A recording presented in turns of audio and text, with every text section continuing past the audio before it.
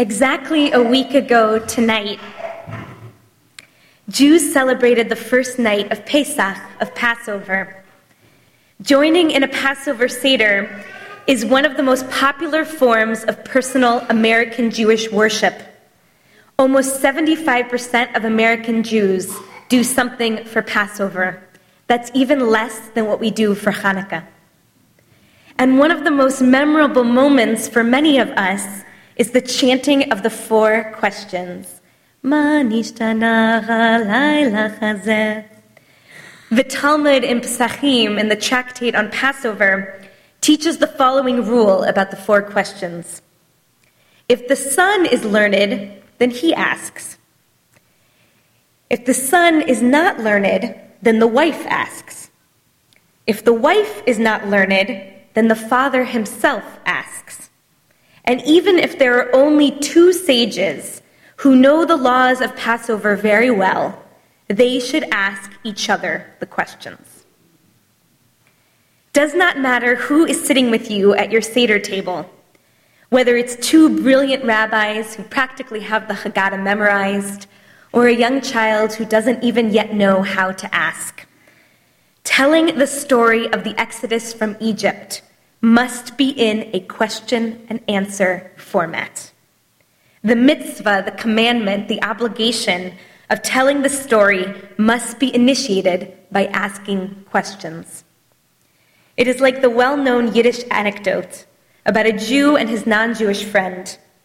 The non-Jewish friend asks, "Why do Jews always answer a question with a question?" And the Jewish friend answers, "Why not?"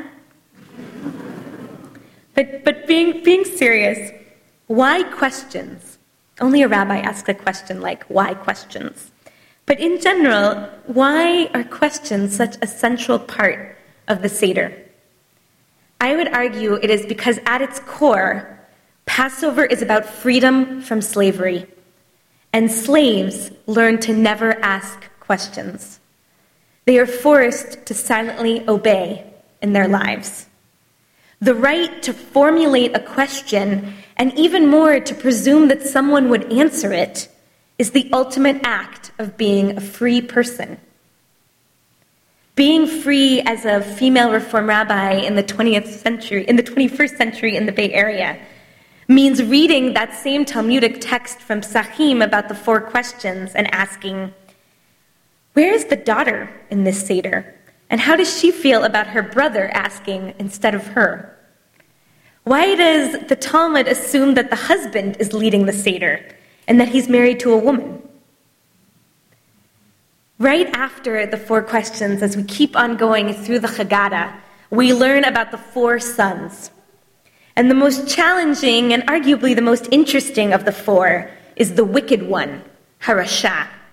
He asks, what is this service to you?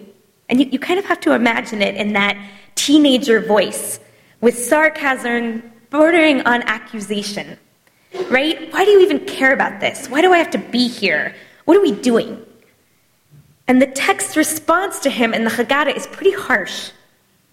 Because he separated himself from the community, he rejects that which is essential. Had he been there, i.e., had he been enslaved in Egypt, he would not have been redeemed. I don't think that the text is being literal here. The family would not have left their brooding adolescent on the other side of the Red Sea while they crossed over.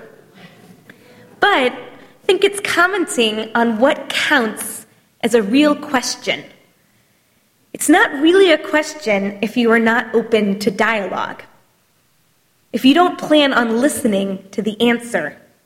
If you just want to make the other person feel bad in the question. The wicked child would not have been redeemed, at least in maybe a kind of psychological, spiritual level, because he never asked a real question during the Seder. A real question creates relationships, creates shared moments. A real question comes from someone who is willing to change his or her thinking at the end of the conversation. A real question gives you a taste of freedom. Jonathan Safran Foer wrote an incredible op-ed in the New York Times 2 weeks ago entitled, "Why a Haggadah?" He tries to explain why, after writing popular and lucrative fiction, like Everything is Illuminated and extremely loud and incredibly close, he chose to work on his recently published Haggadah. More than a justification of his latest project, the op-ed is really a description of his spiritual journey as a 30-something American Jew. He writes, "Because I wanted to take a step toward the conversation I could only barely hear through the door of my ignorance, the closed door of my ignorance. A step toward a Judaism of question marks rather than quotation marks. Toward the story of my people, my family, and myself."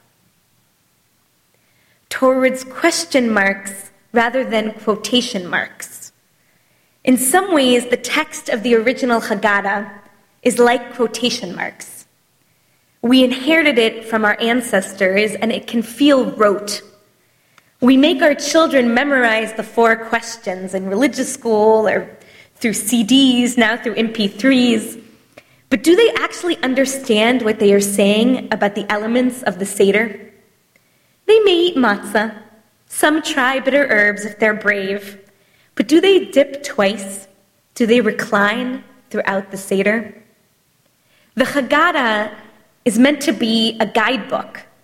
It starts us off by emphasizing the asking of questions. It trains us in the tools of critical thinking. It gives us a beginning foundation. As a beginning, it gives us quotation marks. But our job every year, as Foer says, is to move towards the question marks. We don't all have to write our own Haggadah and go on the Colbert Report to promote it, like Jonathan Safran Foer did 2 weeks ago. But we do have to go beyond the initial text of the Haggadah and make the Seder our own. We have to ask new, relevant questions every year. Who are the modern slaves in our global economy today? How do we make ourselves feel enslaved at times? How do we make the ones we loved feel like slaves?